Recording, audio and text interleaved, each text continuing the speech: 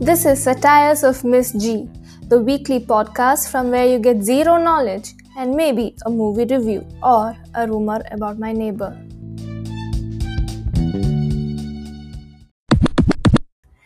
Namaste. Thank you for tuning into the fourth episode of Satires of Miss G and a very happy Onam to all of you. എല്ലാവർക്കും എൻ്റെ ഹൃദയം നിറഞ്ഞ ഓണാശംസകൾ. Today I want to talk about dreams. Not the dream which you see during the daytime. I'm talking about the one where you are in an island with Hrithik Roshan and Amisha Patel doing Kaho Na Pyar Hai. This podcast is based on a talk given by Mr. Retish Krishnan, and I will share the link of the video if you want to listen to him. But it is in Malayalam and there are no subtitles. I'm sure everyone has thought about dreams. Why do we see dreams? Is there any reason behind it? Or is it just a random process? Today, let us dive into the world of dreams. I remember my 12th standard chemistry teacher telling us a magical story in which the shape of a chemical compound was discovered through a dream. Mr. August Kekule was very absorbed in finding out the structural shape of benzene. He spent weeks and weeks on it. One day, he decides to sleep for some time. Abracadabra! In his dream, he sees a snake curling and biting its own tail. He gets convinced that the shape of benzene is ring-shaped. You all are familiar with the periodic table in chemistry. Will you believe that this periodic table was discovered in a dream? Yeah, Mendeleev said, I saw a dream, a table where all the elements fell into place as required. Awakening, I immediately wrote it down on a piece of paper. And here I am, seeing dreams like Trump awarding me Padma Bhushan for the fantabulous dance that I did in ABCD 2. I have never found any solutions in my dream. Do you think Kekule and Mendeleev were lying about the dreams? Let us look at similar stories.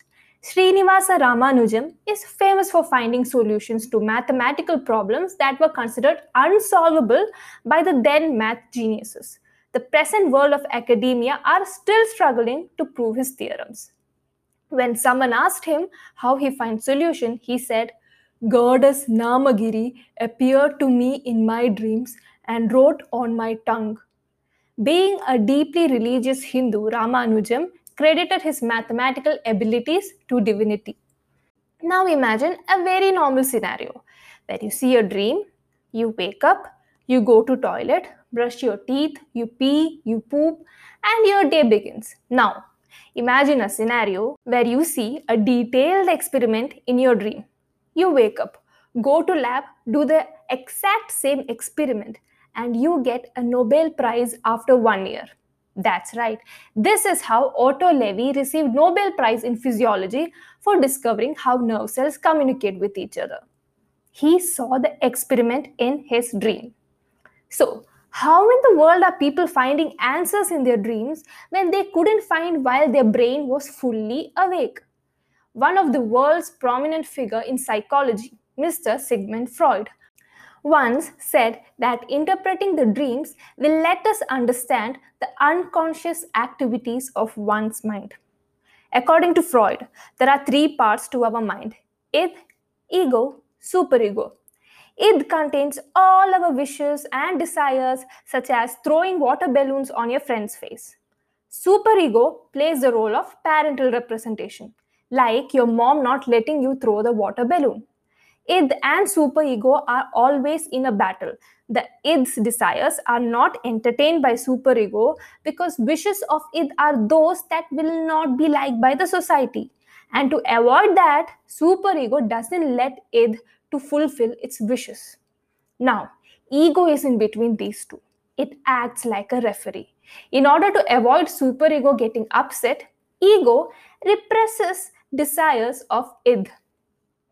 A part of superego and id belongs to the unconscious part of the brain, and the rest of superego and ego is in the conscious part. So, when we sleep, the conscious part of the brain gets turned off, which means the referee goes to sleep.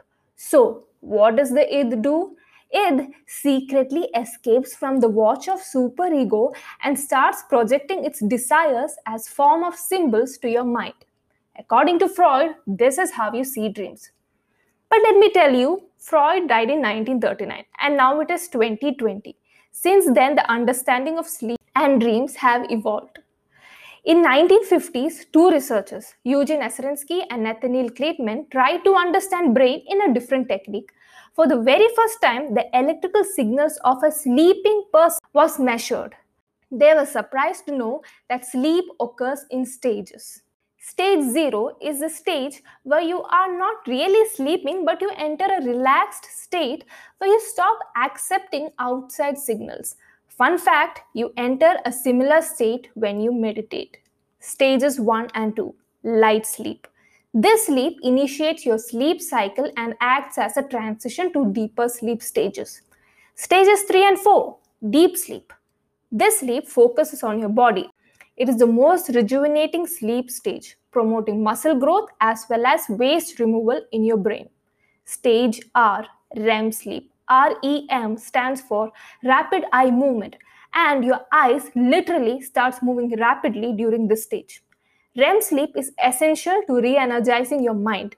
REM is associated with dreaming and unifying your memory.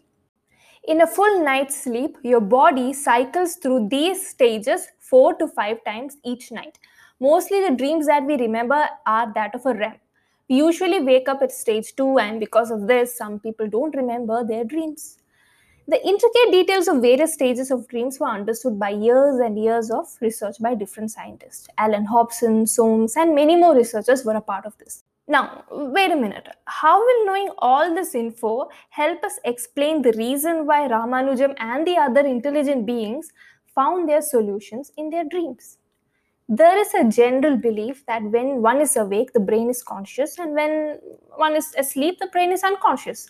It is with this belief in mind that we find it impossible to give credit to ourselves when discoveries are made in our dreams. And thus, we want to imagine that a superior being is responsible for that.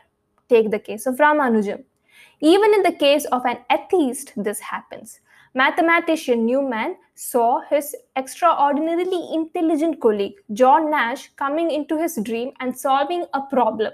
In his research paper, Newman gave the credit to John Nash, even though during this time, Nash was schizophrenic.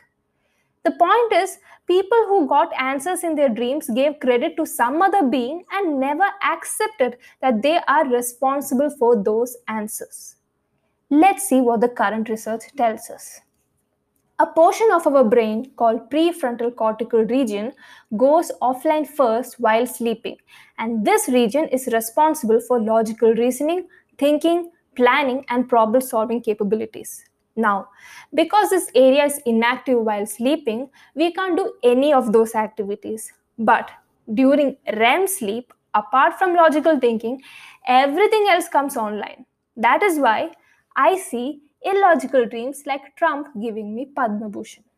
MIT's Matthew Winston conducted an experiment where he trained a rat to find food in a maze. He monitored its REM sleep during those training days. And funnily enough, he found that the firings of the neurons was just like the ones when the rat was in a maze in search of food.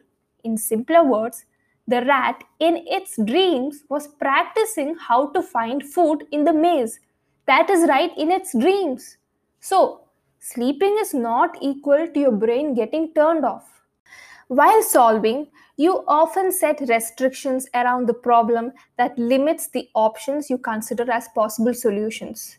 These restrictions are from logical reasoning, but in dreaming, your logical thinking goes for a vacation, and thus the restrictions fall apart. As a result, you may see a solution that was not apparent before. And that, kids, is how Ramanujam and the other geniuses got their answers in their dreams. Dreams are nothing but thoughts. The thoughts that you have when you are awake gets converted into something else when you are asleep.